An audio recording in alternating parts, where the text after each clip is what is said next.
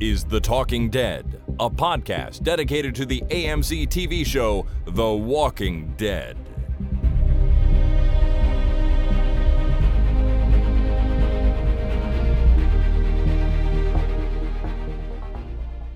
Hi, my name is Jason. And my name is Chris. And this is The Talking Dead, episode number 581, recorded Thursday, April 7th, 2022. Welcome to the podcast, everybody. I hope you're having a fine week. Jason, I hope you're having a fine week, too. How's it going? Super fine, super cool, super good. Awesome. Perfect. That sounds pretty good. Adequate. Totally adequate. How about you? Oh, yeah, totally adequate as well. And I decided that I can no longer get on here and complain about, I'm tired or whatever, because, you and I, we generally decide to, or plan to start recording this about 9 p.m., which is, well past all the evening stuff that we got to do. And usually your son is going in bed by then.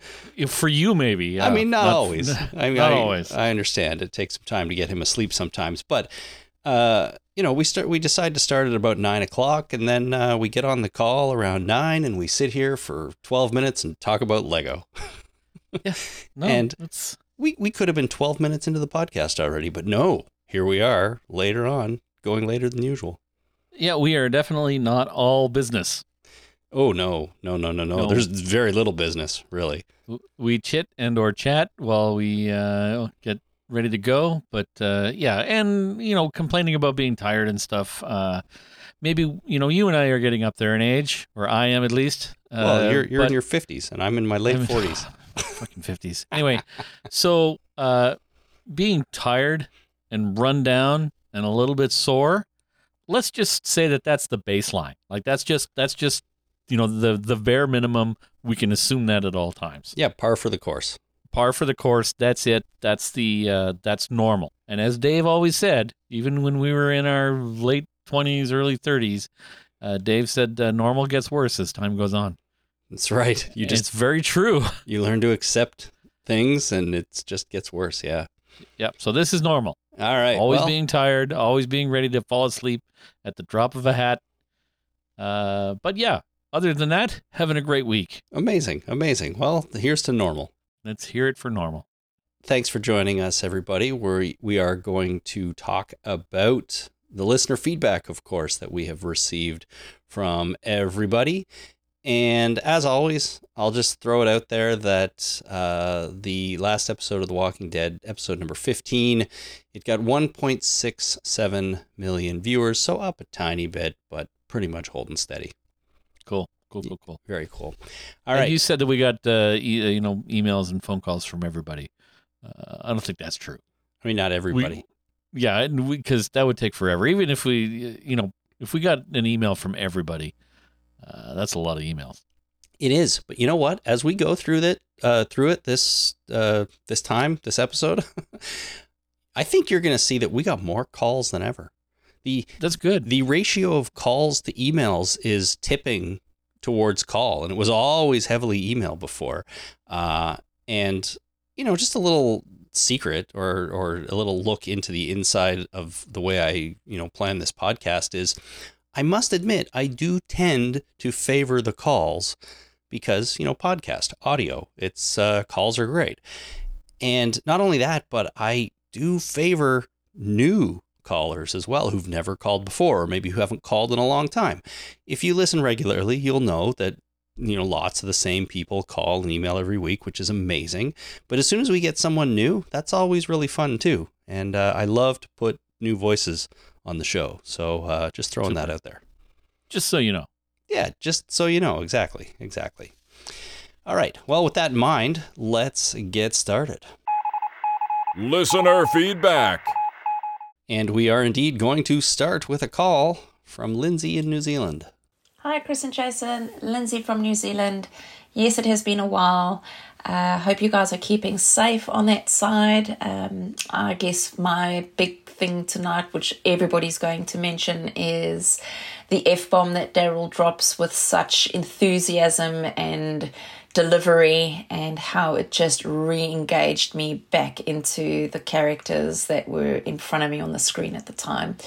That scene in itself just summed up the whole season for me.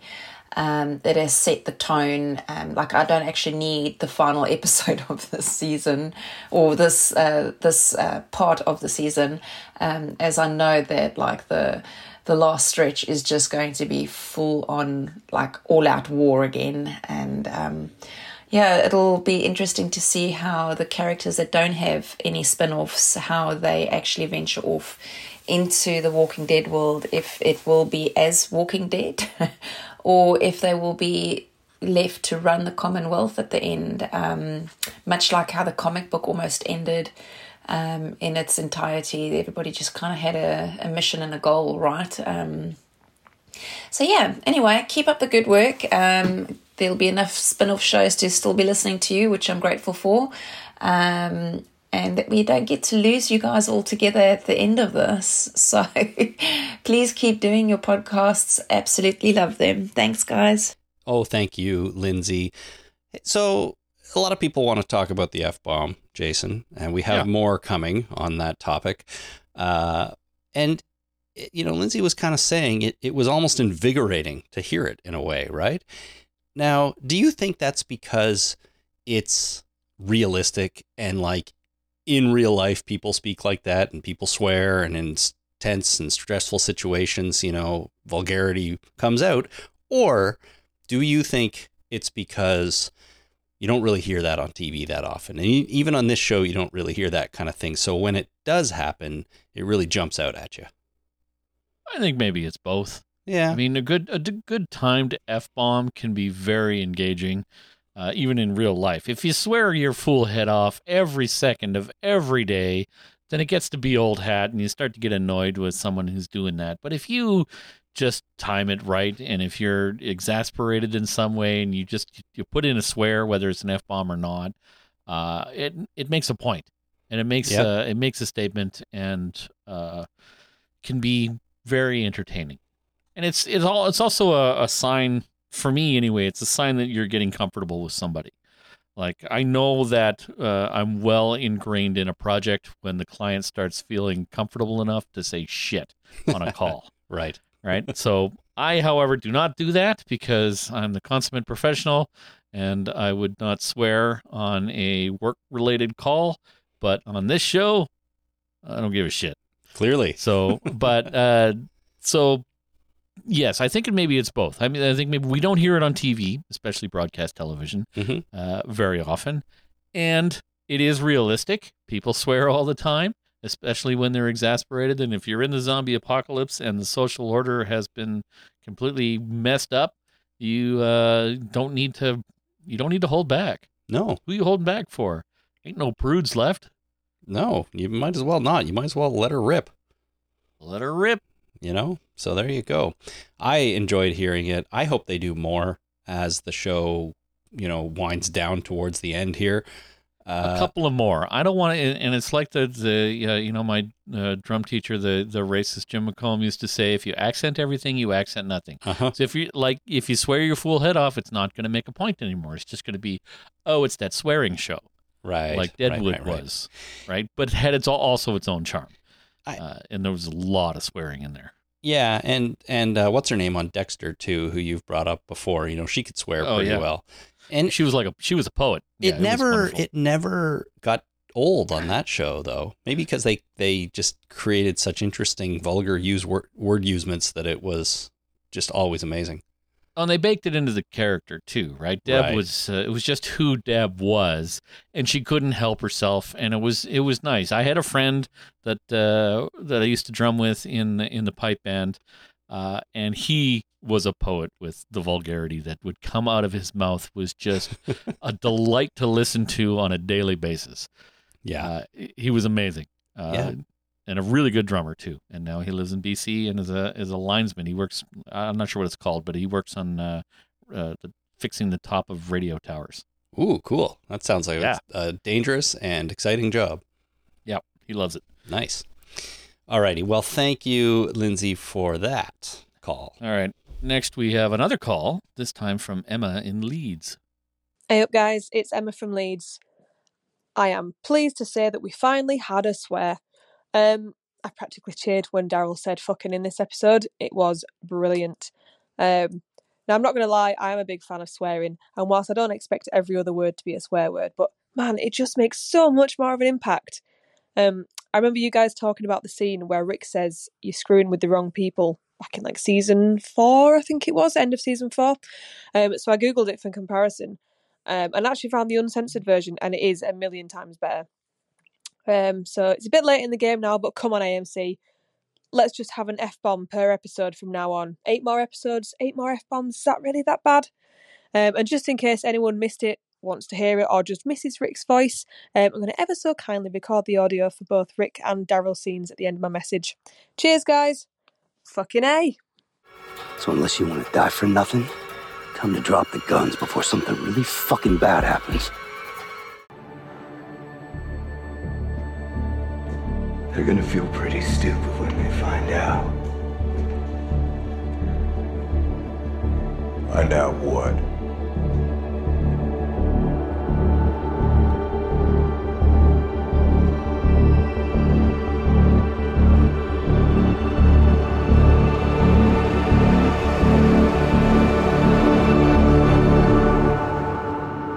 They're fucking with the wrong people. Bye. How cool was that? It was pretty cool. You know, I mean, those are two of the best delivered F-bombs I can think of. And I know there's a recency bias here, certainly with the Daryl one. But listening to Rick say that and the buildup of that pulsating music, and even the way Abraham goes, find out what, you know, I thought it was amazing. It's just so good. And I wish they had broadcast it that way originally, because it is better. It absolutely is better. And I have to disagree with you slightly. That was 4 of the best F-bombs that I've heard in a long time. When you start say fucking like, even that was bad, but Emma, the way you said it, with the accent, or what I consider an accent, being, you know, from this side of the place, the planet place. I love swearing in other accents. So 4 of the best F-bombs that I've heard in quite some time. Yeah, fair enough. It is always fun to hear accents and things like that. So there'll be more on this podcast as we go. Here we go with another call from Kat in Nova Scotia. Hi guys, this is Kat from Nova Scotia calling in with feedback for the most recent episode of The Walking Dead. I guess this episode is what we would consider a penultimate episode of this second third of the final season. And as penultimate episodes often do, I found that this was like almost better than a finale. The build up to what they're going to leave us with, which I imagine might be a cliffhanger next week, it's setting so many things up, and I loved it. My number 1 favorite moment by far of the episode was Daryl's F-bomb. It made me so happy. It seemed so right coming from him, and I'm just so glad that this finally happened. I think we have all been waiting a long time to hear that word come out of Daryl's mouth. And I had a thought about your feelings about how there was no repercussions for Daryl pointing the gun at Hornsby. And my theory on that is there is no way that Hornsby is letting that go. I think it is just part of his sick, sociopathic game that he's playing with everyone. Those eyes of his, he really has great psychopath, sociopath eyes, that Lance Hornsby. And he did not just let this go. It is somehow woven into his sick plan. And, you know, maybe he's hiring Leah to assassinate Daryl. Just a thought. And something that I thought was funny, all this talk about Hornsby having some resemblance to Better Call Saul. I've never seen the show myself, but on AMC, they have commercials for Better Call Saul. And right after a scene with Hornsby came that commercial, and I was like, oh, I haven't seen that show, but I do see the resemblance. Anyways, thank you for your podcast. Cannot wait to hear what others' feedback is for this episode. Take care. Bye. Amazing. Thanks, Kat. So again, it just blows me away how much joy one use of the word fuck can bring so many people. Yeah. It's absolutely incredible. It was her favorite moment, absolutely, of the whole episode, which I think a lot of people would agree with that. But what about Hornsby not letting Daryl's actions of pointing the gun at him go? Do you think there will be repercussions? Because we were wondering about that on Monday. I sure hope so. It would be weird because, Daryl's in uniform, out of uniform, in uniform, partially out of uniform, in uniform, takes his helmet off, points his gun at the leader of his group. Hopefully there's some repercussions instead of him just, doing whatever the hell he wants, any old time. Yeah. And I think, as Kat was saying, like, Hornsby is just a sociopath, at least, and he's got a lot of irons in the fire, and he's got a lot of things going on, I think. So he very likely does have something up his sleeve that is going to be bad for Daryl. You know what I mean? And whether we see it coming or not, I don't know, but it might not even be that sort of obvious and official, whatever the repercussions are. It might be just something really sneaky and detrimental to Daryl that Hornsby pulls off here. I don't know, but there's going to be something. Well, here's the thing about sociopaths, and this is my personal understanding and not any kind of based in actual realistic diagnosis. But narcissistic sociopaths or narcissistic psychopaths, they're all about themselves. Mm-hmm. They only care about themselves. If it benefits them, they're going to do it. They don't consider other people having internal lives. Like they're just other objects around them that are to be used to achieve their own goals. Revenge is not high up on that list, right? Because unless it directly benefits them, going after someone to get revenge is not really a sociopathic thing to do, I think. So if Hornsby sees that punishing Daryl is going to gain him something, he'll absolutely do it because there's no downside.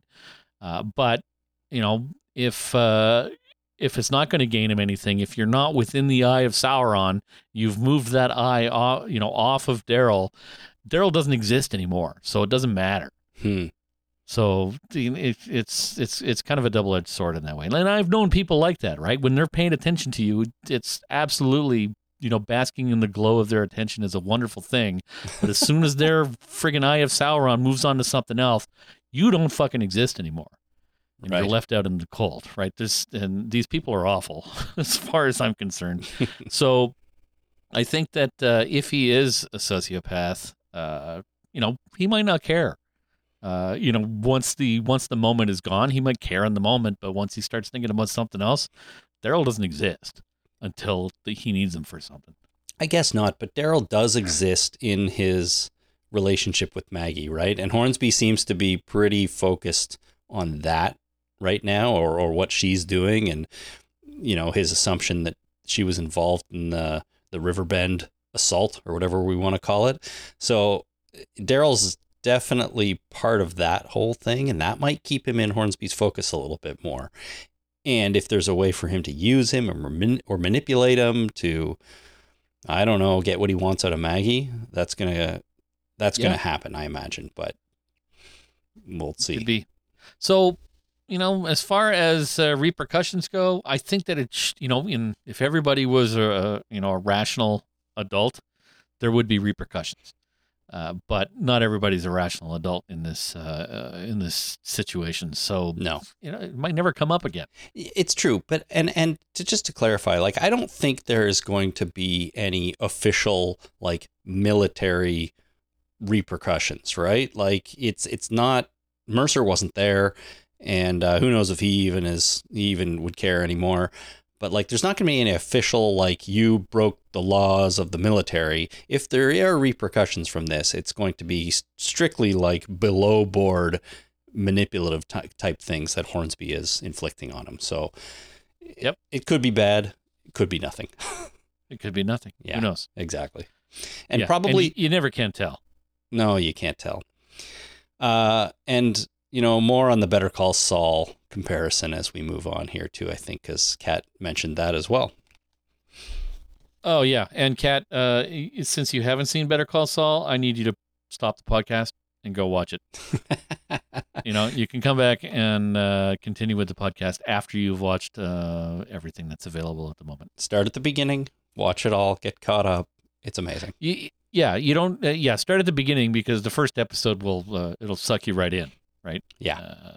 So, like, there's no worry about, you know, continuing on from there. It's the second within 5 minutes of watching the first episode, and if you're not all in, then I don't understand you, and Sorry, just can't help you. I just can't help you. There's no helping you. No. All right, y'all, it's now a call from Paul. What's up, boys? This is Paul in Rochester, New York. Big fan of the podcast, and I appreciate everything you guys do. And I just had a couple small notes. One is small, the other one's a little more Walking Dead related. The first one, though, has to do with Daryl using the word fuck on television. And you guys were talking so much about the ridiculousness of editing in or out the word fuck and having to, you know, blur lips if somebody says fuck, et cetera, et cetera. And what I find to be ridiculous, and I don't know how it is in Canada or overseas, but here in the U.S., I find it absolutely crazy that they can show a human being's throat being slit, like they did at the end of the last episode, yet the word fuck they have to seriously censor. How ass backwards is that? The amount of violence they can show, but then they can't say fuck. Like, it's just ridiculous. The actual more Walking Dead note that I wanted to bring up is this Hornsby guy being oddly resourceful for someone who's been pampered. And the reason I say he's been pampered is because we're led to believe that he's been with the Miltons for years, right? Even pre-pandemic, you can see where my head's at, even pre-apocalypse. He's been with the Miltons since before then, yet he's good with a gun. We've seen him do headshots on zombies. He knows how to fix a car. He's not afraid. I mean, he's ballsy as shit, right? Like, he gets in front of guns like it's nothing. At the end of the last episode where he says, hey, before you kill us, just let me pitch my thing. You know, he's got a weird confidence to him, but he's also got some swag. The dude can actually back it up a little bit. And so I'm wondering, when did he become resourceful? And we saw it with Pamela, too, where Pamela was able to pull off a headshot on a zombie. Were they just very well trained? Or was there a period of time that they actually spent on the road or out in the wilderness on their own where they had to become resourceful and become hard like our heroes? So anyway, guys, love the podcast. Thank you so much for everything you guys do. And the only bad thing about this week being the season finale is the fact that no more Talking Dead podcasts for a few months. So love you guys. Thank you. All right. Thank you, Paul. First of all, just because The Walking Dead is going on hiatus after this week's episode doesn't mean there's going to be no more podcasts from us for a while. There's all kinds of Walking Dead stuff still going on. So unless you ignore all that, which is fair, and you might, there's going to be stuff to listen to from us, I think. Yeah, we don't go on hiatus. No, we certainly don't. And honestly, the Walking Dead universe does not go on hiatus anymore. There is enough coming up over the rest of the spring and the summer and well into the future. So stick around and hang out with us. It's fun. If we can go back to the beginning of his call, though, about censoring the word fuck and how they can show horrible violence but, you know, one F-bomb is like a big deal. I fully agree. 100% agree. I would way rather my kids watch a show where there's bad language than there is terrible violence, you know, just because, like, it's just the way it is. It's weird that they've kind of got that backwards on TV, in my opinion. Well, yeah, I absolutely agree. My son is 5. I don't want him watching anything with bad language or violence or overly violent cartoon violence. Is Very fine. much depends on the age of the kid. I fully get that. Yeah. Yeah, and even nudity is a bit weird on television and movies now. Like to get a proper PG rating, you can only show 1.5 boobs, and you get 1 F-bomb. They just have very strict rules. It's probably not 1.5 boobs, but yeah. So it's and they even break it down further. It's like you can show a boob, but you can't show a sex act. Yes. Right. So there's a difference. Did you know that there are bare breasts in Airplane, the movie Airplane? Yeah, of course. I've watched that movie dozens of times. Oh, okay, see, I'm aware of the boob content of movies from the late 70s and early 80s, believe me. Yeah, it's because, they could get away with that stuff because it was absolutely not sexual in nature. It was just boobs on screen, and that's funny, right? So they used it for comedy. Anyway, the censorship is weird. They cut from the jiggling jello to the jiggling breasts in Airplane. That's right. It's funny stuff. Airplane's a good movie. Oh, it's amazing. The jokes per minute, like the gags per minute in that movie is extremely high. A very high rate of gags. Yeah. And I put it on kind of frequently because I think I love it. It's a super funny movie. But anyways, I'm with you. Like, there's a certain amount of nudity that can be included when it is non-sexual. And I think that actually applies to using a word like fuck as well. If it is an exclamation like what Daryl said, something really fucking bad, it's more allowed than if you use that term in a sexual way. So, I don't think The Walking Dead would get away with it if he had used it in another way, but because it's more just an exclamation to make a point, then it's all right. But again, like the violence and explicit sex, I'm not keen on my kids watching that, even though they're teenagers, maybe because they're teenagers, I don't know. But the language in general, I'm not too concerned about. Like, I know they've heard it all. I know they say things. They use some of that language amongst their friends. Like I know I did when I was 15 years old. Holy geez. But this terrible violence, again, I feel like they could watch it and I could talk with them about it and it would be fine, but that's not always the case. So it's weird. Well, maybe, not to get too deep on the censorship thing, but one of the things I appreciate about IMDb is when I'm looking for, a rating for something that I have not seen that I wanted to watch with my son. IMDb not only goes into the ratings, but it tells you exactly what the hell happened in that movie. Mm-hmm. At this minute mark, they talk about this situation, which can be frightening for young people and stuff. So it explicitly spells out exactly what's going on. And I appreciate that. Yeah. Especially if it's something that I haven't seen. If it's something I've seen, I'm fine. So, watching YouTube with him, because there's some YouTube stuff that he really likes. Yep. You really have to watch it with him with your finger on the friggin' trigger to stop it, because you never know what's going to happen on YouTube, right? It's unregulated content. So maybe the censorship is not necessarily there to prevent stuff from happening within the show, like nudity, violence, language. It's just to give you a bar to say that, okay, this show doesn't have language in it, mm-hmm. Doesn't have bad language in it. So at least I know that it doesn't have bad language in it. If there were no ratings given to television shows or movies, if we did away with the ratings, sure, there's lots of violence and stuff. So if we got rid of the ratings, we wouldn't know. It would just be it would be a free-for-all on all television shows. You'd be watching some kind of comedy like How I Met Your Mother, and all of a sudden there's a sex scene, or they're swearing their full head off. It's just like, I was watching this with my 12-year-old, for crying out loud. Yeah. So maybe we need the censorship to set that kind of bar, but I agree that there is a disconnect between the level of violence in this show and the level of language in this show. Yeah, and the level of nudity.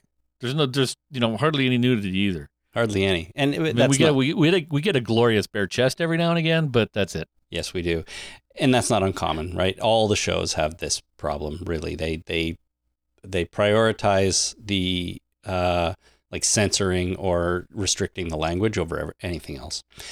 Common Sense Media is another good site for that kind of thing if you're looking for a way to evaluate content to show your kids. So check that out. And finally, Paul was also talking about Hornsby and how actually resourceful he is and sort of good with weapons and, you know, a high level of confidence and things like that. So he was kind of wondering if maybe Hornsby had to go through some hard times and learn some shit at the beginning of the apocalypse rather than always be stuck in this comfortable Commonwealth life where, you know, if you were, you think you'd get out in the wild with zombies and just be a disaster, but doesn't seem to be the case. So I don't think we'll ever find out much more about his past, but maybe early on there was a time when he had to survive. He did say that he came from 3 generations of gearheads, right? As far as fixing the truck goes. Yeah. So that's got to be before the apocalypse. You don't pick that shit up after the apocalypse. Sure, but knowing how to repair a truck engine is a little different than surviving in the wilderness with no, you know, heat, no clothes, no food, and zombies roaming toilet around. paper. Yeah. Yeah. So yeah, and I absolutely agree. Like if I, you know, I definitely don't come from gearheads. No. My car is blue, and if I pop the hood, I could point to what's probably the engine. Like that's probably it right there. I'm not entirely sure. That might be something that is, you know, ancillary to the engine itself, but I'm pretty sure that big hunk of aluminum right there is the engine. I mean, you can fill up your own windshield washer fluid, right? Yeah, it's got a picture of it on the little tube thing. Can you check your own oil? Yeah. Yeah. Okay. Good. So there you go. Well, I did work at a gas station for briefly for a number of months, so I was checking oil and stuff. But yeah, why would I check my own? Yeah. Anyway, I'm just saying, like you can pull out a dipstick and put it back in. Yeah, you wipe it off and stick it back in and take it out again. Yeah. All right. I do that on the lawnmower. Right. I check the oil on the lawnmower. Good for you. More often than I do it in the car because the car I just take in and get it fixed. And if it's running out of oil, the car starts to yell at me, "Hey, fuckhead, get some oil." Get some oil. Do something about it. All right. Well, that's good. I'm glad you can at least do that. Okay, let's keep moving here. I think it's my turn. This is a call from the Shane train in Ireland. There's things, lads. Just a little bit of feedback on the last episode, Trust. Really enjoyed this one. Now, a bit of a theory here with Lance. I would hope that this is the way they're going with it, but if it doesn't, it's just going to make me sound like a madman. Anyway, I think Lance knows everything that's going on. At first I thought he was like one of the resistance fighters. He was one of the good guys fighting from the inside. But then after the what's his eyebrows scene where his girlfriend turns and switches side, I think he's now a Hans Gruber-esque bad guy. He's got a plan within a plan with his select group of highly trained lads to do his bidding. They'll do whatever he wants, assassinate people, whack people off, I don't know, whatever he wants them to do, they'll do it. Highly skilled anyway. I think every time you see him, every time he's in a scene with a character, I think he's pulling strings. He's attaching strings, he knows how to manipulate everybody, everything's part of his grand plan. When he sat down with Maggie and he had the coin, gold on the outside, crap on the inside, basically his Commonwealth, I think he left it there for her to pick up on. And then he also said something that she didn't like, and he said, "Oh no, I've lost you now." So he knew how to get her not to agree with it. He's Aaron on side. Obviously, Aaron needs the Commonwealth. He now has Gabe involved with Aaron, because he knew the two, he'd go with Aaron to help the guys in the apartments. He seems to be with Daryl. He seems to be finding out his pressure points at the minute, what's important to him. I even reckon that he's manipulating Carol. I know we all think Carol's doing the inside job and she's doing what she usually does, but I think Lance is onto her. I think he knows exactly what she's doing. He now knows that the king is important to her, so that's her weak spot, I reckon. Maybe I'm wrong. At least I hope this is what happens anyway. Even the assassin guy, he seemed to know how to manipulate him, what buttons to press. He had the whiskey there. He knew he was an alcoholic. He knew the whiskey was going to tempt him. That was going to send him on the downward slide. Get him to do his bidding. Anyway, love this episode. Thought it was really intense. Anyway, all the best, guys. Hope I wasn't rambling too much and made a little bit of sense. Take care. Good luck. Amazing. Thank you, Shane Train. So Lance, he knows everything. He is in on everything, Jason. He's manipulating everybody. I think Shane might be onto something. I think maybe the Shane Train has a point. He does. I mean, Lance is going to assassinate people or whack people off. One or the other. Yeah, you gotta. Yeah, you know, when you get highly skilled people to go and whack people off, you know, they get whacked off. Yes, they do. They absolutely do. The thing that Shane said that most sort of jumped out at me was when he was talking about Lance's conversation with Maggie, and he showed her that coin, you know, that was just gold on the outside and shit on the inside, representation of the Commonwealth. But the idea that Lance was purposefully manipulating Maggie to not join the Commonwealth, I think was really, really interesting.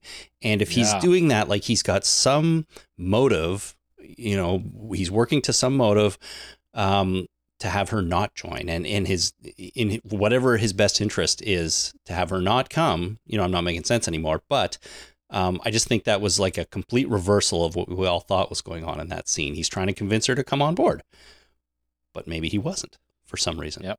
Shane Train, you're an evil genius. Evil genius. So, yeah, very, very cool. Good stuff. And I just can't wait to find out how it all plays out with Lance, right? He seems to be one of the most evil's not the word, but like subtly evil characters we've ever seen, you know?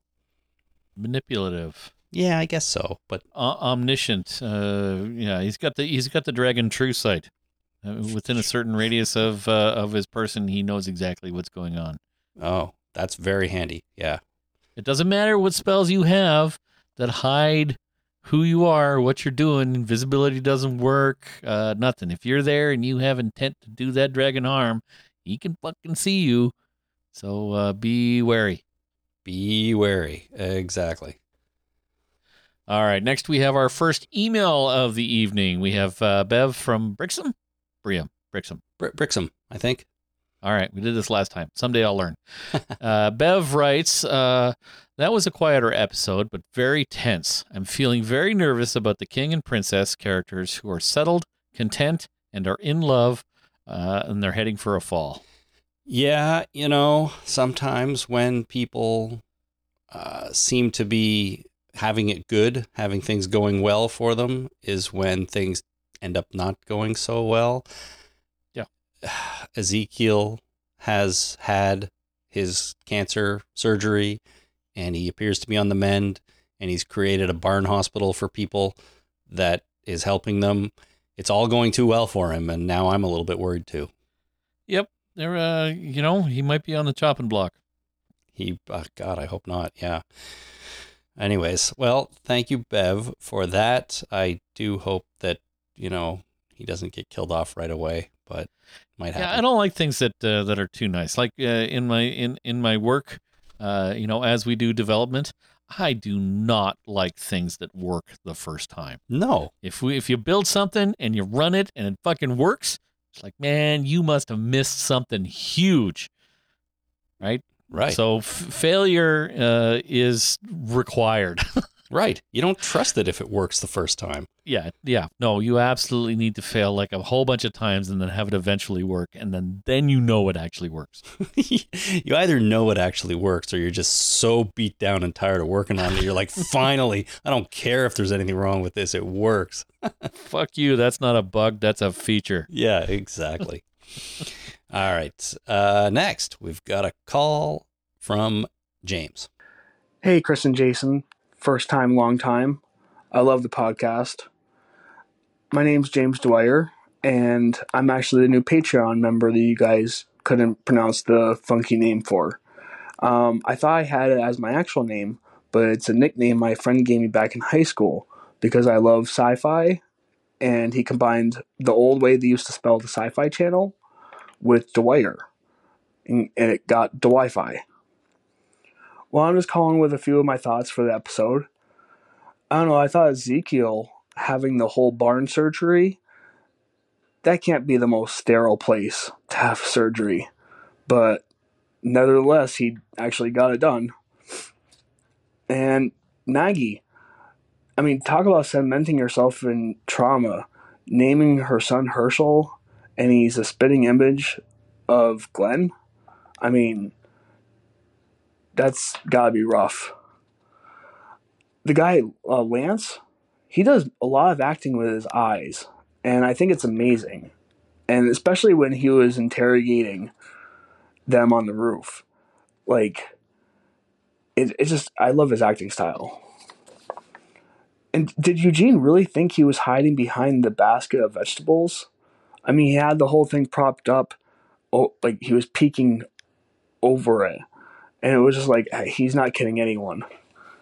And I was just wondering if, when the community says the Better Call Saul guy, do they mean Howard Hamlin or Saul Goodman? Because I couldn't figure it out. They both dress like Lance. So, but anyways, I love the podcast, and I'll keep listening for as long as you guys do it. And I'll call in next week with my thoughts on the final episode. All right. I hope you guys have a good one. Bye. Amazing. Thanks, Wi-Fi. And that's the name we couldn't pronounce on Monday. There it is. Yeah. So it's a nickname. It's not a name. Perfect. Yeah. Well, you know, a lot of names are nicknames. I guess so. Yeah. Bob, Bill, Will. True. Those were all nicknames. They were all part of the, you know, the rhyming slang of way back when you had a name like William, it went to, you know, Will and then to Bill. Right. Right. So, yeah, it's all Jack for John. Yeah. Call him Jack. That's weird. It's all nicknames that just became actual names. So, you know, 50 years from now, maybe, I know Wi-Fi. He's a great guy. Wi-Fi. I love that guy. Yeah. My dad's middle name is Edward, and my dad doesn't like his first name. So he decided to go by Edward, and that became Ed, and then that became Ted. And so my dad's name is Ted. Yeah. My grandma is a Rebecca. But they, Becky for short, but they couldn't call her Becky because they had a cow named Becky. So they had to call her Betty. So everybody calls her Betty. There you go. It's funny how these things happen. James had a bunch of points. Otherwise, though, not so sterile environment for doing surgery in a barn. I had the same thought. And I don't think they're too worried about it. They weren't wearing masks or anything. So, whatever. They just get by. Yeah, viruses are not a thing in the zombie apocalypse, I guess. No, they're just not a thing. Except for the zombie virus, right? Except for that one virus that everybody has. Yeah. It's the only one they're worried about, clearly. Yeah. Clearly. Anyways, he mentioned Maggie and Lance as well. Lance acting with his eyes. I've never really thought about that because, we had Andy Lincoln and his eye acting, which was just absolutely top notch. He's been gone for a while, though, so now we have Lance. He does a pretty good job. But really, I wanted to play Wi-Fi's call because of the mention of Better Call Saul again at the end, where he's like, do they think Lance looks like Saul Goodman or Howard Hamlin? And I think that's a really good question. Obviously, someone who's never seen Better Call Saul wouldn't know who Howard Hamlin is. But now that I think about it, he kind of reminds me of him more than Saul. Maybe. Who knows? Yeah, I don't know. He's definitely not Chuck. No, he's not Chuck, and he's or not Mike. No, definitely not Mike. He's definitely not Kim. He's not Kim. No. So I think it might be Howard Hamlin. I think that's the most resemblance there. Anyways, I can't believe how much we've talked about comparing Lance Hornsby to various characters on Better Call Saul. It's weird. All right. Next, we have a call from Monica. Hi, Chris and Jason. This is Monica from Seattle. I had 3 thoughts that I want to share about trust. First of all is I loved the scene with Lance and Father Gabe and Aaron on the roof. It made me laugh absolutely out loud when Lance recounts this fantastical lie and is like, so is that you're saying that happened, and Father Gabe and Aaron just look at each other and goes like, yeah, totally. That's what happened. And all the actors did a great job of showing kind of Lance being like, I know you're lying, and Father Gabe and Aaron being like, I know we know that we're lying, but we're all just going to go through this farce and see where it takes us. Really enjoyed it. The other thing that is actually driving me bonkers is the storyline of Connie being a journalist. What is driving me nuts is, I think it's a waste of that character.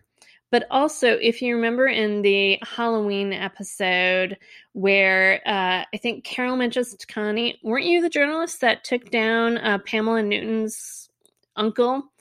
And so it just seems like there's no way, if that's what happened, they would put Connie as a journalist again. It's just like asking for Connie to dig stuff up. And with their really extensive kind of intake or immigration process, when they first got there, that they would know, Connie brought down the uncle. So I don't think they'd put her as a journalist at all. It feels like such a continuity error. The other thing is, I really wish we got to see Princess and Mercer kind of court. I think we're starting to see where they're feeling kind of rushed with the plots and skipping some stuff that would be really fun for us to see. It went straight from just Princess on Mercer's arm at that formal, and then all of a sudden we see him in bed, and we don't get to see that relationship grow. And I think that would have been really fun, especially with Princess's, personality kind of tugging with Mercer's straight face.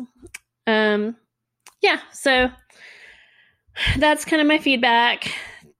Thanks all. Bye. Great. Thanks, Monica. Lots going on there in her call. I'll just touch on the opening scene where everyone's standing around lying to each other, and they're all going, I know, you know, that we know, that they know, that we know, that everyone is here not telling the truth. Yep. It's pretty much what was going on, but good scene, because it still felt pretty tense, and I enjoyed it. Now, Connie being a journalist, would the Commonwealth really allow this? Considering the fact that apparently Connie was involved in reporting on something relating to Pamela Milton in the before times. Probably not. Probably not. So it's just sort of a convenience that they're doing this now. Like, you were a journalist before, you're going to be a journalist now. I guess the Commonwealth knows that this isn't really a free press, so what are they going to do? Just gives Connie something to do? Yeah, but then you give the tools to someone that knows how to use them to go and investigate things, right? Sure, you're curtailing what they're writing, but you're also allowing them to go and investigate things where they know that you will dig and dig and dig until you find something. Yeah. But then not publish it. Maybe you might do your own zine after a while. It's just like, oh, I have the ability to print things, in a photocopier. So let's make an underground zine. They probably feel really safe that there's no internet in this world, but you're right. Let's just print off a flyer and distribute it like the old days. I had a friend, quick aside, sorry. I had a friend back in Sault Ste. Marie that created an underground zine in the Sioux. Sault Ste. Marie, which everybody called the Sioux, so he called his magazine The Sewer, as it's spelled Saulter. Yep. So it was the Sewer. That was genius. That's pretty good. I like that. Yeah, so he did it every month. He printed them himself on a photocopier and distributed them. It was fun. That is fun. Cool. I wonder what his readership was like. I don't know. Who knows? I have no idea. No way to find out either. Not even a little bit. I have one copy of one issue, and that's it. And that's where he did an interview of the band I was in at the time. Ah, cool. Very, very good. Well, here's the thing, is that he was in the band too. Oh. Fun stuff. Yeah, there you go. Sit around and interview yourself. What about the Mercer and Princess relationship? it didn't occur to me that they were rushing it, but I think Monica has a really good point that it would have been fun to see that develop a little bit, because we have two interesting personalities, especially on Princess's side, and they kind of don't jive very well, or you might think they don't, but suddenly here we are, and I think she's right. It would have been fun to see that develop a bit, but here we've got not a lot of time left, and so they're kind of rushing through some stuff. I don't know. That makes the assumption that, you have to, the courtship happens before sex. So, sex might be part of the courtship in this day and age, right? Yeah. It's like, hey, I kind of like you. Let's find out if we're compatible let's start by having sex, and then maybe get to know each other after that. If that works out, then, maybe we'll go for a coffee. Yeah, or it an ice reminds me cream of that in this world. that 80s song or 90s song. I forget who it was by, but the line was, "I might like you better if we slept together." I have no idea what that is. Yeah, I'm gonna have to look that up. Anyway, it's the song from the early 90s, I think. All right, well, cool. So what you're saying, though, is we still might see some courtship between the two of them. So not all hope is lost. Okay. Yeah. That's really good. And even in Eternal Sunshine of the Spotless Mind, one of the things Jim Carrey says to Kate Winslet's character, or Jim Carrey's character says to Kate Winslet's character. Yep. I don't know what their characters' names are, but one of the things he accuses her of is he says, sleeping with people is how you get people to like you. Well, so it's an awful thing to say, but it's one of those things that you can't just blindly assume that the relationship courtship happens before sex. It might be part of sex might be part of that ritual now. So maybe the first thing to do is just like, I'm kind of fond of you. Let's jump into the sack and get to know each other. All right. Well, everyone does it differently, I guess. Yep. All right. Okay, well, let's move on. Who's next? All right, next we have an email from Jen in California. No, California? No, I think that was Stacy, right? We just had a call from Stacy. No, we just did Monica next to Stacy. Oh, then you're up. Okay, then let's do our call from Stacy. Sweet. We know what we're doing. It's okay. Hi, Chris. Hi, What's His Eyebrows? Just kidding. Hi, Jason. This is Stacy, first-time caller from Southern California, calling about the most recent episode of The Walking Dead. What's it called? Mercer's Muscles or something? I can't remember. Calling because I feel way too invested in this relationship with Mercer and Princess. I love it so much, even though they're both newish characters. I just really love their dynamic together. Love the podcast, guys. Listen to you all the time. Would be really interested to hear what you guys think of Buzz Buzz Yellow Jackets. Love that show too. All right. Thanks, guys. Thanks, Stacy. Yeah, so I wanted to throw that in after Monica because, it was sort of just reinforcing for her anyways that their relationship is great. And I'm into it. I like it too. And I do hope we see more of it, whether it comes after the sex. Well, it has to come after the sex now, but there's still lots that they can do, I think, which is what you were saying. Absolutely. Yeah, we can definitely watch that relationship and enjoy it. Yes, we can, 100%. And as far as Yellow Jackets go, Stacy, I haven't seen the show. I am dying to watch it, but I don't have any time, so maybe someday we'll watch some Yellow Jackets and talk about it, but I'm afraid I don't think it's going to be in the near future. I have seen Yellow Jackets. Yes. And you liked it? It took me a while. It took me a couple of episodes to get into it. So I wasn't grabbed from the outset, but overall I did watch the whole thing and I rather enjoyed it. Okay. Well, that's very exciting. I don't think it's one of those things I absolutely loved. I mean, I thought it was okay, but it took me a little bit to get into it. All right. Well, I really want to watch it. I have heard many, many good things about that show, so it's on the list. It is on the list. All right. Next, we have an email from Jen in California. Spoiler alert, we may have said that before. I didn't hear anything. No. Okay. So Jen writes, "Hey, Officer Mike, maybe don't spill your deepest, darkest secret in the middle of a hallway where just anyone can overhear you. The way they framed the scene between Mercer and Princess, Mercer was off to the left of the screen, and then on the right, you could see the corner of the hallway. That made me so nervous that someone was going to walk around that corner and hear Mercer's confession. I still think the composition of the frame was so unusual that it could potentially foreshadow a flashback of someone listening to them from around the corner. Anyone else find the hallway exchange fishy? Well, I kind of do now, Jen. The one thing I noticed about that scene is while he was talking, we got an over-the-shoulder shot of Princess, but the camera pushed forward a little bit to take her out of the frame, which I don't think you see very often. Usually conversations like that, it's back and forth over the shoulder to, just go back and forth in the conversation. But for some reason it pushed forward, maybe just to emphasize and focus on what he was saying.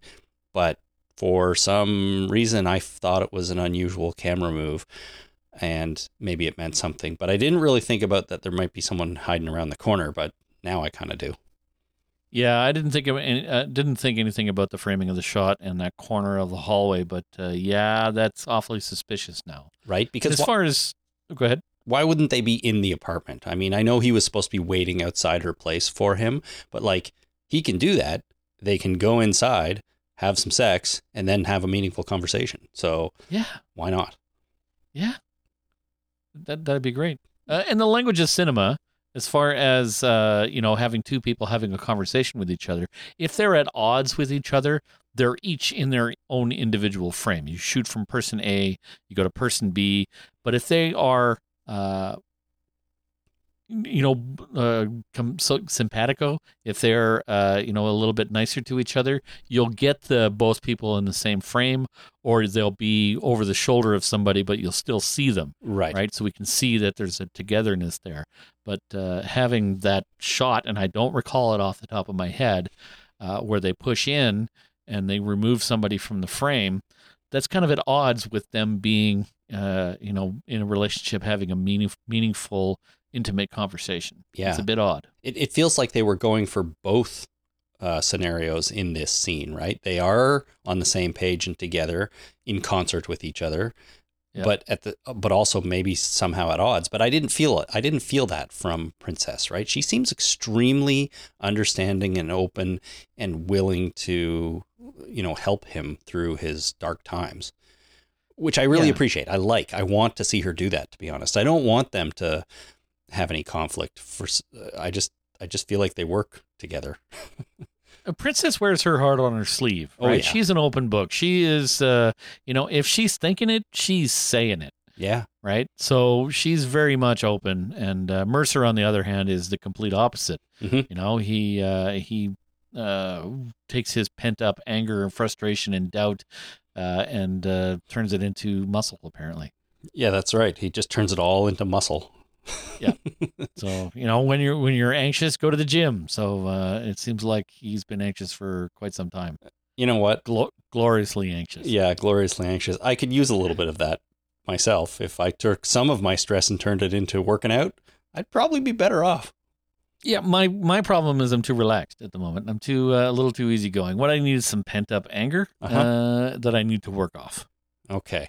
Well, or I've talked about this before. What I need is a montage. I need a goddamn montage in my life to just gloss over all the pain and anguish that's involved, and just kind of maybe Eye of the Tiger. I could go with that for the montage music, or anything by the A-Team. Mm-hmm. And just friggin' montage over a year. I could lose a year, right? It's not like anything in that year didn't happen. It's just montaged. So a year later, everything's fine. I'm a peak physical specimen. Yep. And I've got Eye of the Tiger stuck in my head. That's right. You're a peak physical specimen, Eye of the Tiger, and you learned to speak French or something like that. I don't need another language. I should learn how to speak French, but I live in a bilingual country. Yeah. I don't speak any other language than this mangled thing that I'm talking right now. Right. Well, neither or do that I mangle, at least. Right. All right. Well, let's keep it going. We've got Michael in Ozark, Missouri next. Michael writes, how far away from Riverbend is Hilltop? Hornsby and all the soldiers just took a walk over to Hilltop? How can it be that close? And Maggie and Hilltop not know about the Riverbend people? Did that occur to you? They just sort of walked there and it must be just down the street a little bit?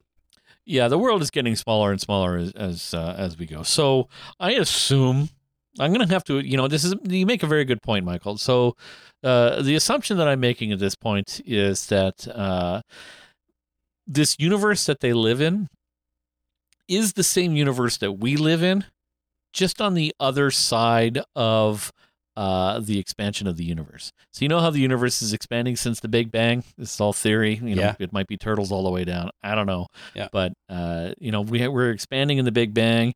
And what happens is, what'll happen? We'll just keep expanding and going into nothingness. And eventually every atom will be, light years away from every other atom. And there's nothing in the universe except for those individual atoms. Yep. That could be it, right? Sure. Or it could reach an equilibrium and then start to crunch in again.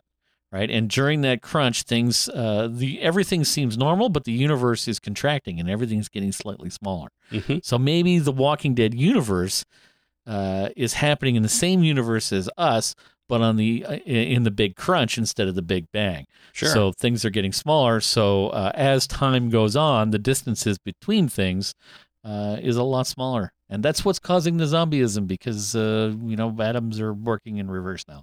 Yeah, that's the only explanation. I think it makes perfect sense. We'll go with that. Yeah, and the only way that could happen, like with the universe is expanding, the only way to really make sure that there's going to be a big crunch or to reach an equilibrium is by aliens stealing stars from the past and moving them into their present to add mass to the universe to slow it down. Okay. Just so you know. All right. Well, now I do. I feel like I'm smarter for it. Yeah, those aliens, they're stealing our stars. They're weird. Stealing them. That's a conspiracy theory. They're stealing the stars. Hopefully they don't steal, Saul, because, who are you going to call after that? Our actual star. Yeah, we need that. Or actually, if they steal the goddamn thing, then we wouldn't know for like 8 minutes, right? But then... everything goes out, right? I was going to say, then we'd really know, but I'm not sure we would. Well, we'd, spinning around something that doesn't exist anymore wouldn't happen, so we'd fling off and all the planets would just scatter. We'd be like, everything would be fine because we just kind of start going in a straight line somewhere with no sun, and the moon would still be there for a while, but we'd be messed up hard. Let's hope that doesn't happen. I get the feeling you've thought a lot about this. I watched a lot of YouTube. Everything's on YouTube. No, and The Taking of the Stars is from a science fiction novel I read a long time ago. All right. Just to cite my, vague references. I don't remember the name of the book, but it was from a sci-fi novel I read in the 80s. I'll bet you somebody out there remembers it. Probably. All right. What the hell's going on here? We have an email from Lewis in Norwich? Norwich. Okay. Yeah. Oh, Norwich. So it's Norwich spelt, but Norwich is what he has in brackets. So I assume that's how it's pronounced. Correct. Awesome. Lewis, thank you for writing in. Lewis writes, just a quick email from me this week, zeroing in on a single word from this week's episode. That word being most. In the Canadian standoff with Hornsby Maggie, with Hornsby, Maggie delivers the line, "Plenty of others have made the mistake threatening my family. Most of them are dead now. There's only one person she's talking about there, right? And what's the betting he's hiding somewhere not too far away? I just hope he's wearing his shitting pants." Yeah, good old Negan and his shitting pants. He is the one guy who's threatened her family, and he's not dead. So just, I thought, an interesting point by Lewis and Norwich there, that Negan's still alive, and I think he's going to be for a while, but he did threaten her family, and she doesn't let those people live. Not until Negan, because, he's going to live, right? And they're going to team up and move to New York. Yeah. Because if you can make it there, you can make it anywhere. They're going to get an apartment together and live the good life. They're going to make it. Odd jobs. They're going to make it. Making it. Yes, They're they are. Make it. They're going to make it together. They sure are. In the Big Apple. That's right. In the Windy Apple. In the Windy Apple. All right. Let's do another call here from Trish. Hey guys, it's Trish in Boston.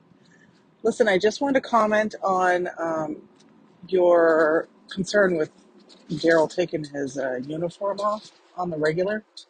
I feel like it's kind of obvious. Clearly the show is trying to make it look as though he's not totally bought in to being part of that army and that whole community. But also, it seems obvious to me that, Daryl is an outdoorsy man. And you take anybody who gets their fingers dirty and then you try to put them in a, say, tuxedo, and they're going to be uncomfortable. The tie is too tight. They can't move with the fabric and whatnot. So I think that's a lot of what it is. He's just like, I can take care of myself without this plastic armor or whatever the heck they're wearing. And it restricts him.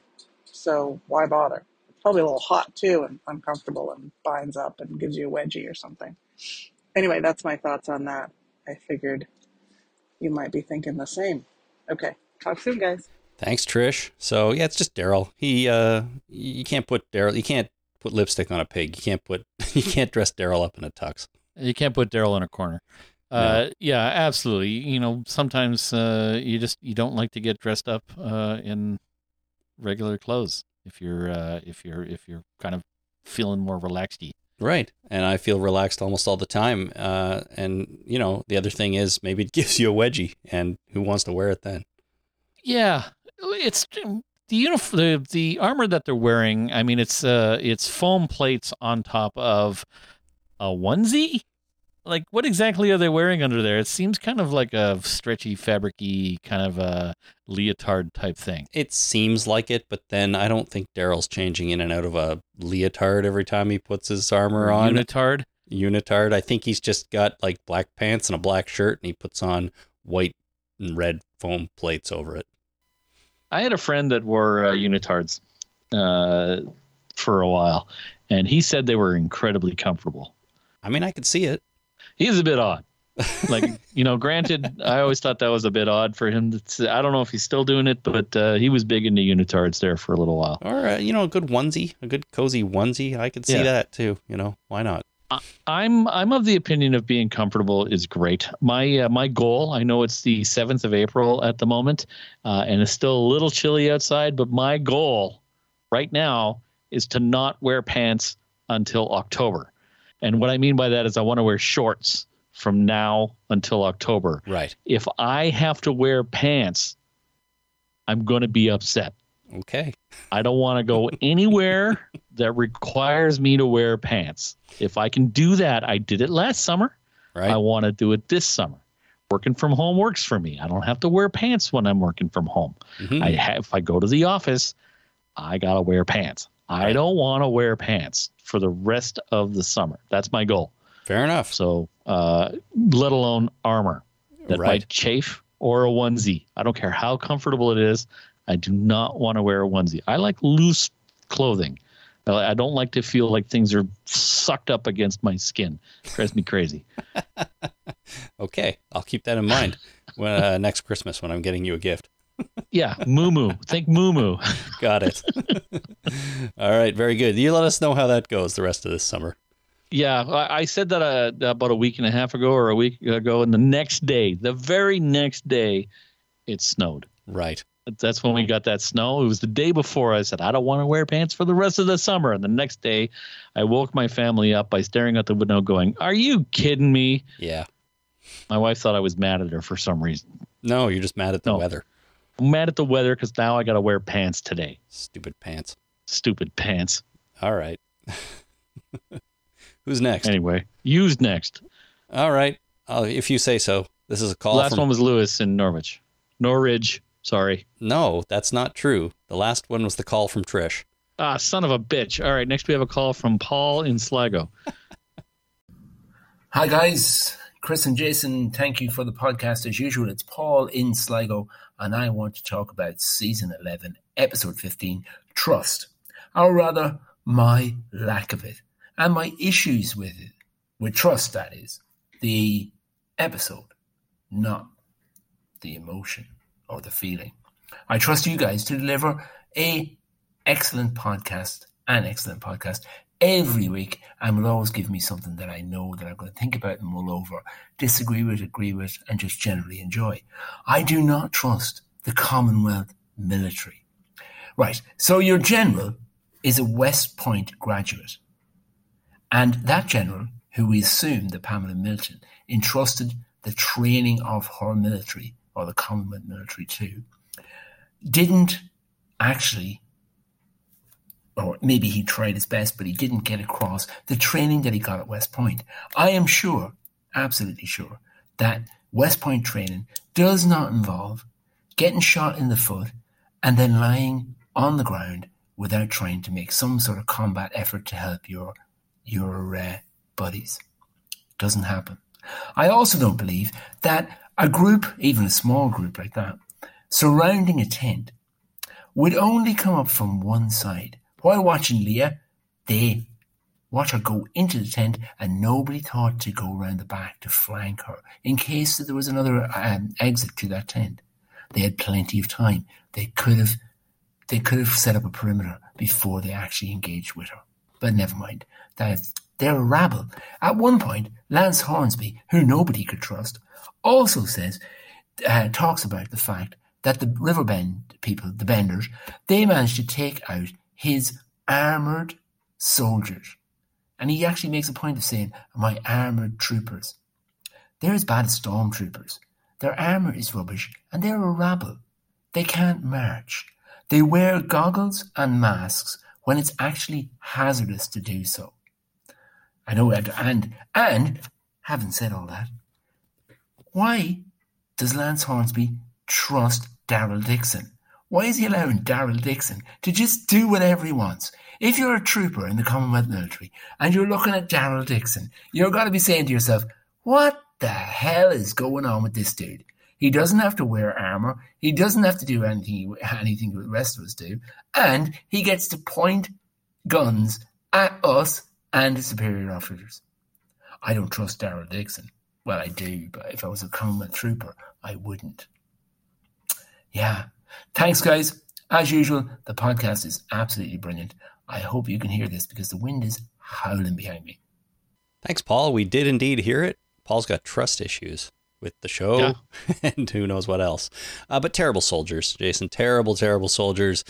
They don't check the back of the tent. They get shot in the foot and fall down and are useless, which, hey, I would fall down and be useless if I was shot in the foot. But as you were saying on Monday, like, these are soldiers and they shouldn't be like that.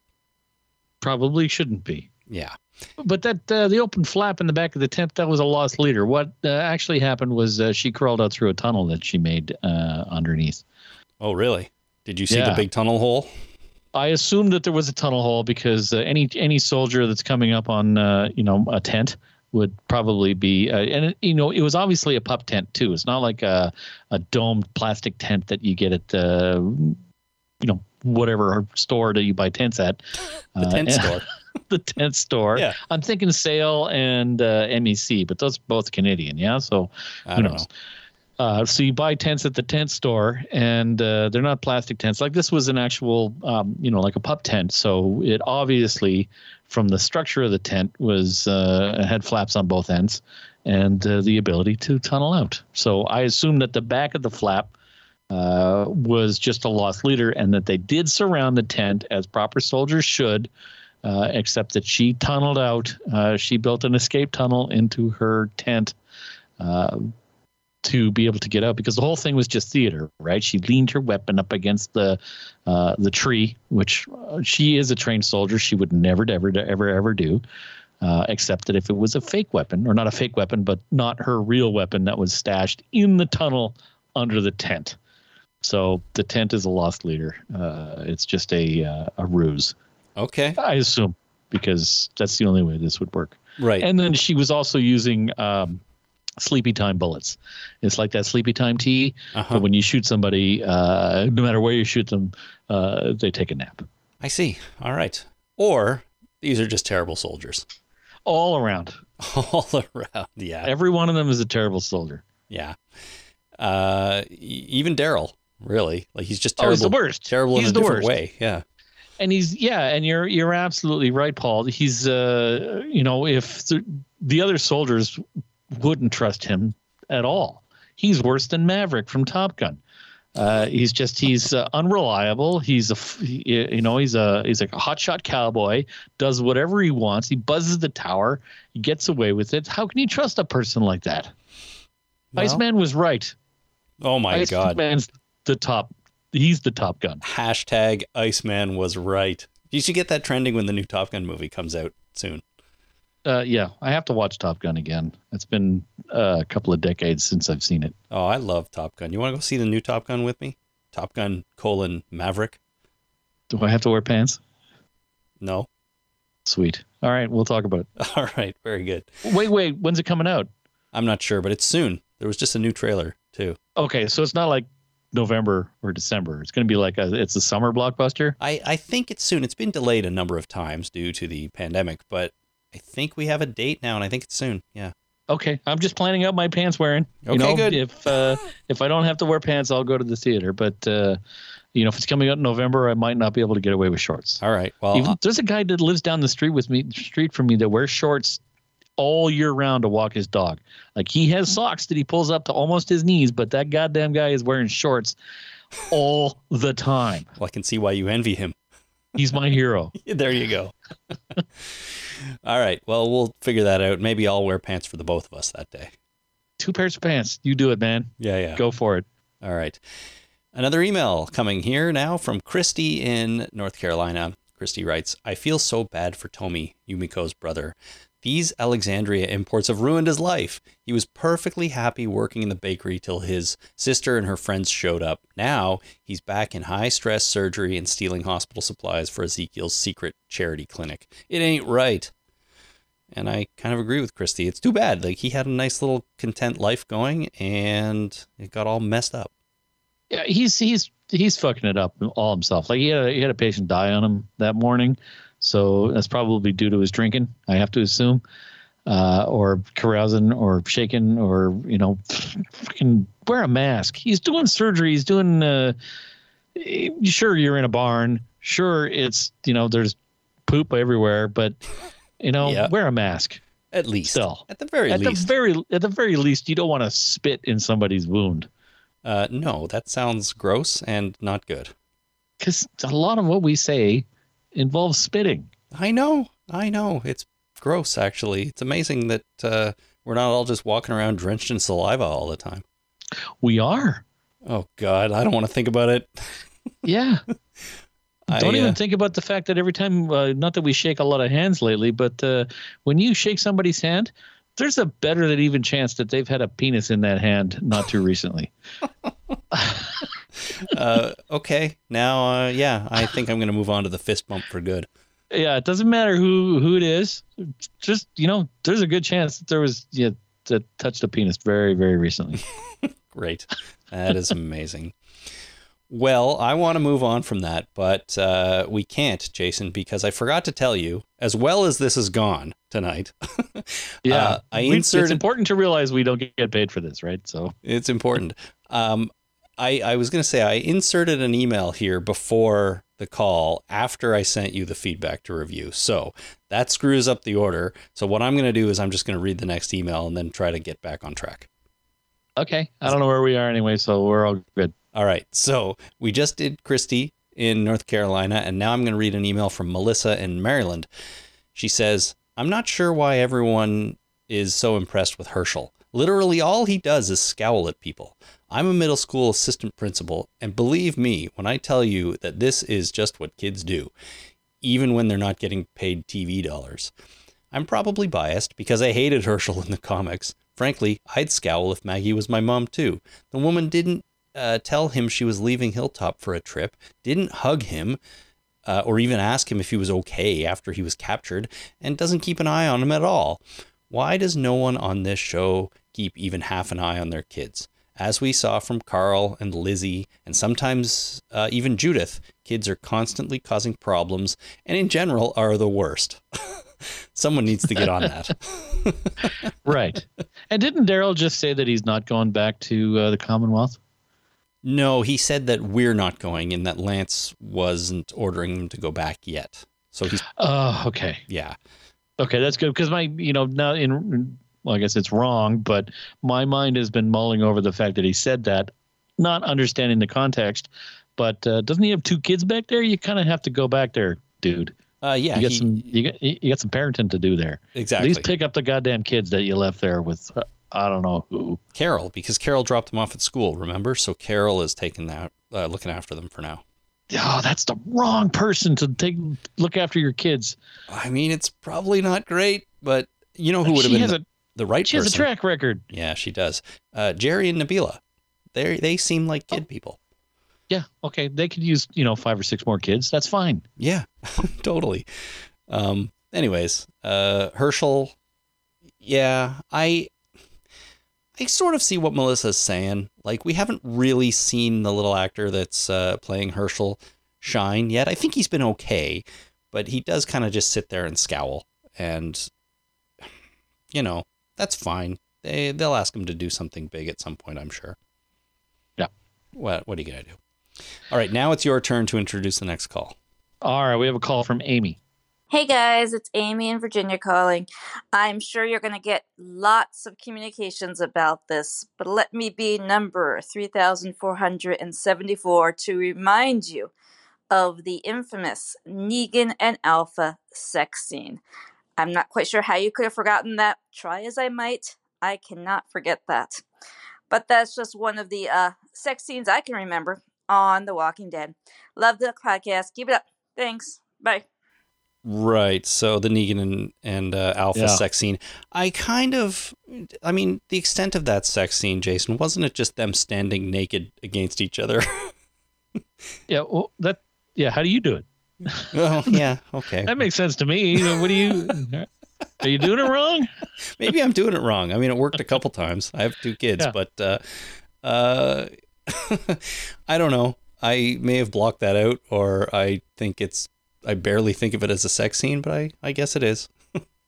Yeah, it's a standing there naked scene. It's a standing there naked, pushed up against another person scene, right? Yeah. Okay. Sounds like sex to me. Fair what do I know, really? Yeah, who knows? And let's never talk about that again. Yeah. All right. Now, we've got a few to finish off the night here that aren't super related to this episode, but that's okay. I want to play them anyways because I think they're interesting. And I'm going to play this call from Jennifer in Minneapolis. Hi, Chris. Hi, Jason. This is Jennifer in Minneapolis calling. I love the scene when Daryl sort of gave Sebastian the thumbs up, yeah, way to go, dude, and kind of made an idiot out of him in front of his friends. But I'm just really feeling like Norman Reedus is showing a little bit too much through the Daryl character. And I love Norman Reedus. I think he's a really great personality. And I love Daryl, the character. But I don't want any Norman in my Daryl. I like my grumpy Daryl. So I kind of feel like he's become a Reese's Peanut Butter Cup, and I don't like that. So I want my grumpy Daryl back. It was bugging me that I feel like that was more Norman than Daryl. Anyway, this is Jennifer. I'm signing off, and I hope to hear from you guys, and thank you for everything that you do. Bye. Thanks, Jennifer. So she's talking about, of course, the police scene from the other episode where he kind of does that little goofy thumbs up to Sebastian and stuff like that, trying to, make him look bad. And I can see what she means. It doesn't really feel like Daryl. It's a little comedic for Daryl, a little more Norman. Yeah. I mean, it's hard. And seeing, I can understand, and this is why I'm all over the place here, but let me try and gather my thoughts. I agree that having, when you're invested in a character, having the actor seep into that can be a little bit disconcerting. When you see the character doesn't really may be maintained, and you can see the actor within there. Yeah. Even seeing the actor, this is why I don't watch bloopers or outtakes of basically anything. Usually when I'm invested in a character, if I'm watching a television show or a movie or what have you, and watching an outtake or a blooper of that, you see the actor, and I don't want to see the actor. If I want to see the actor, I'll watch, I'll watch an interview with the actor, and even that can be disconcerting. I remember when Star Trek: The Next Generation was on the air, and watching that, and I loved that show, especially the later seasons. And then I remember watching a cast interview at one point, and the cast just kind of collectively made fun of Patrick Stewart. They made a joke about Patrick Stewart, and it was kind of at his expense. It was lighthearted. It was funny, but my brain was going, that's the fucking captain. You can't say that about the captain. Yeah. Like, it's just, that breaks protocol. So just, I can understand that juxtaposition and being uncomfortable with that. And another one is, you never watched television show about interviewing serial killers. I don't know. I didn't watch it apparently, so I couldn't tell you. Okay. So it's got the guy. Damn it! What is the name of that show? Anna Torv. Anyway, one of the actors in it is he is a song and dance guy. He actually plays Olaf in the Frozen movies. Okay. Or Kristoff. Sorry. So, and he's a very kind of.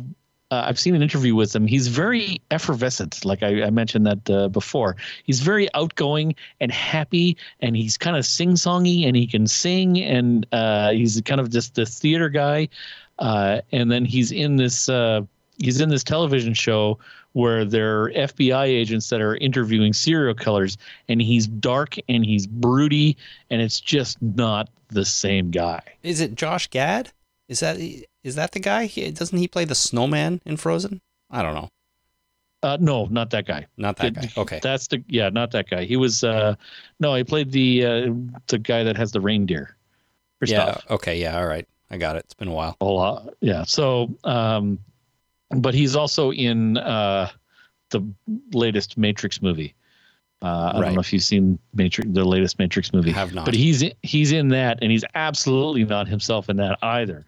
But it's very much I remember seeing him on Jimmy Kimmel or Seth Meyers or whatever the fuck television show he was on. But he was just so different from that television show that I still can't remember the name of. So you just got to pretend that actors don't exist and that they're only characters. Yeah, it's tough seeing. I guess I'm absolutely agreeing with you, Jennifer, in that seeing an actor seep through a character can be disconcerting. Yeah. I don't. You got chocolate in my peanut butter. So no, you got peanut butter in my chocolate. Mm-hmm. I don't want the two to mix. I don't want those two things together. I want Daryl Dixon and I want Norman Reedus. I like them both, but fucking don't put them in the same shot. Are you trying to kill me? It's not what you want. Definitely not what you want. All right. I also want to mention, though, that Jennifer sent another message about this week's episode, but the recording quality was really bad. I'm sorry, Jen. So I didn't play it. But what she was saying in that message is that it was just related to Lance. And if he's such a gearhead, she noticed that when he was in the truck, he was trying to start it and he was pumping the gas when there was even no turnover from the battery or anything, which just doesn't make any sense and seems silly. So Lance, if he's such a gearhead, he doesn't even know anything about that kind of thing. And it was weird. And I think I agree. But then at the same time, I'm like you. I open the hood of my car and be like, that's an engine. So probably. Yeah, probably. So it didn't jump out at me, but it does kind of make sense. All right. Let's see. We've got, what do we have here? One more? We got, Shane. Mindhunter. All right, good.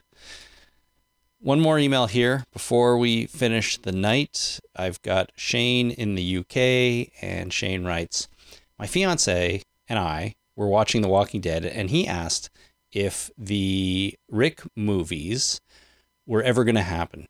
It got us talking, and we would both be okay with maybe a 2-part animated episode in Tales of the Walking Dead set to the comic book art style, and if the actors are not available, having voice actors take their places to finish their story. Would either of you chaps be okay with that, or are you steadfast that their story has to be finished in live action? So this is not related to anything other than sort of the question of animated Walking Dead. Jason, how would you feel about that? I don't think I feel good about that. Really? And I'm not entirely sure why that is. maybe it's just has to do with my track record. Like, I know there are comic book things that expand on universes and or complete storylines, or something that was cut short. It's like, oh, they expanded that in the comics, right? So they have a television show or what have you that ends prematurely, and then it just continues on in comic book form. And I know that I will not read those comic books. It's just the way it is. It's not because I made a choice. It's not because I don't like them. It's just not something that I will do. Right. Like, I know there are a bunch of Matrix movies. I also know there's a bunch of Animatrix movies, and I know that there's a tie-in between the two, and that the Animatrix movie or Animatrix thing is something that is worth watching. I have not watched them. I probably won't watch them. I don't know why. It's just because it's just not your thing. It's just not my thing. So if they did that with The Walking Dead, go ahead. But whatever you put on screen in live action is what I'm going to see. So, at least try and tie it up there if you can. I kind of agree with you, but I also think that there's potential for animated Walking Dead. Like, I think that could be kind of cool. Maybe it's something all new, and it's not finishing Rick's story because they couldn't get the movies made, or they couldn't bring him back onto the show or whatever, so they resort to using animation. I'm not saying it would be bad. It might be really, really good, but it kind of feels like they do that if they have no other option. When it comes to Rick, if they want to just make something entirely new in the Walking Dead universe, and put it on Tales of the Walking Dead, or even a whole other show, that might not be so bad, and I think it could actually be kind of cool. And like Shane says, in the style of the comic, may or may not work. Like, this is what they've done with Invincible, right? The other Kirkman comic, they've made an Invincible TV show that's animated, very much in the style of the art style of the comic, and that's pretty good. So we have that to go on. So maybe The Walking Dead could be good too. It would have to be black and white, though. I don't see why not. Yeah, I think it would be cool. All right, get her done. Get her done. All right. That is a ton of feedback, everyone. Lots and lots this week. So much good stuff. Thank you to everyone who wrote or called in. But that's all of it. And here we are. One more episode to go before the second mid-season finale of season 11. I've been really anxious to watch episode 16, which has been out for 5 days now or whatever on AMC Plus. So now that we're done this, Jason, I can finally do that and get going on it. So I'm excited. But yeah, I know. I'm sure you're delighted to hear that. Mm-hmm. I probably won't. I mean, I guess I could. Yeah. But I typically don't. I wait until it comes out on iTunes and then download it on my legacy iTunes application, and then get frustratingly angry at my computer because iTunes sucks. Yep. And it will play for a while. Just if I may go on a tangent here, it'll play for a while, and then it'll start to jitter a little bit, and then basically I'll get a slideshow. Like, it just goes from keyframe to keyframe. That's garbage. But every 3 or 4 seconds, it'll change frames. Yeah. So it's not even keyframes, because I know they have multiple of those per second. Mm-hmm. But it's basically a slideshow with audio. And I'm like, oh, and I can't just stop the video and restart it. I have to shut down iTunes. Yeah. And I have to restart iTunes, and I have to launch the thing. And then when I launch the thing, I can't control the thing until I click away somewhere else and then click back on the video, and then I can. It's so annoying. I don't know why I put myself through this. Yeah. I really don't, and I don't want to do it anymore. There are better ways. But you're stuck in your ways, I guess. So you'd think I'd move on. I could watch it on my iPad if I took, because I can stream it on the iPad on iTunes Plus, right? Because it's there. I own it. I can stream it. My iPad's on a stand that is, 15 degrees away from my monitor. I can turn my head 15 degrees and watch the whole goddamn thing on my iPad. No problem. Without any issues whatsoever. But I still put myself through this.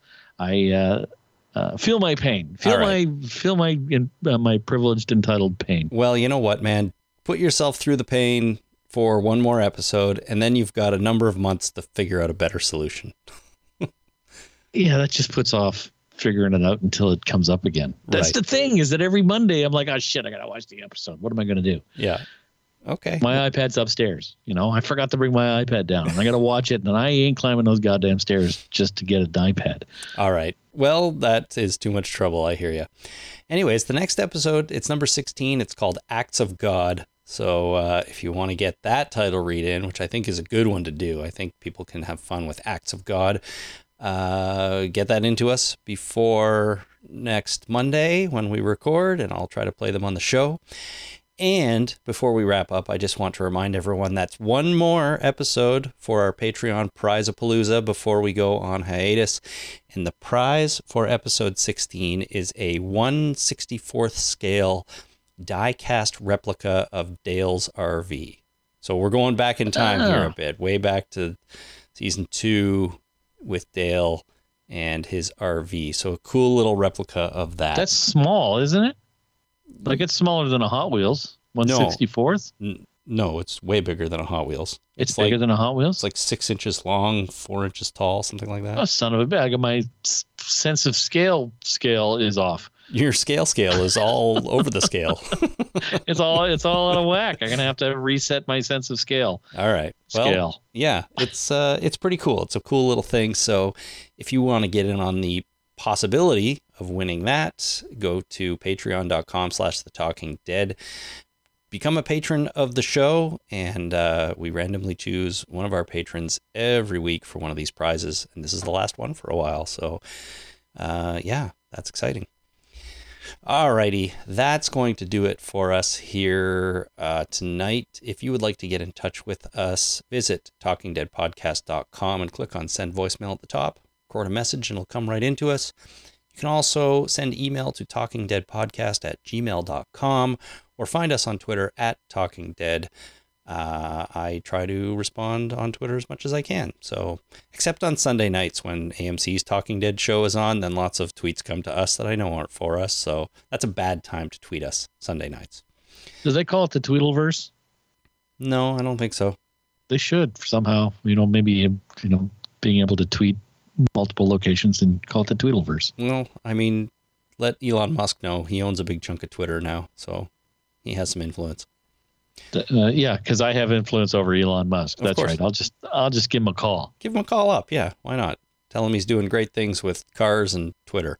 I don't know. And ask him to reinvent iTunes for me because I'm struggling and I need some help. Yeah, I'm not need sure. some tech help. Not sure even he could do that. Anyways, those are the way to get in touch with us. Thank you so much for tuning in, everyone. Until we come back next Monday for the mid-season finale. My name is Chris. My name is Jason. Thanks for listening. Ciao.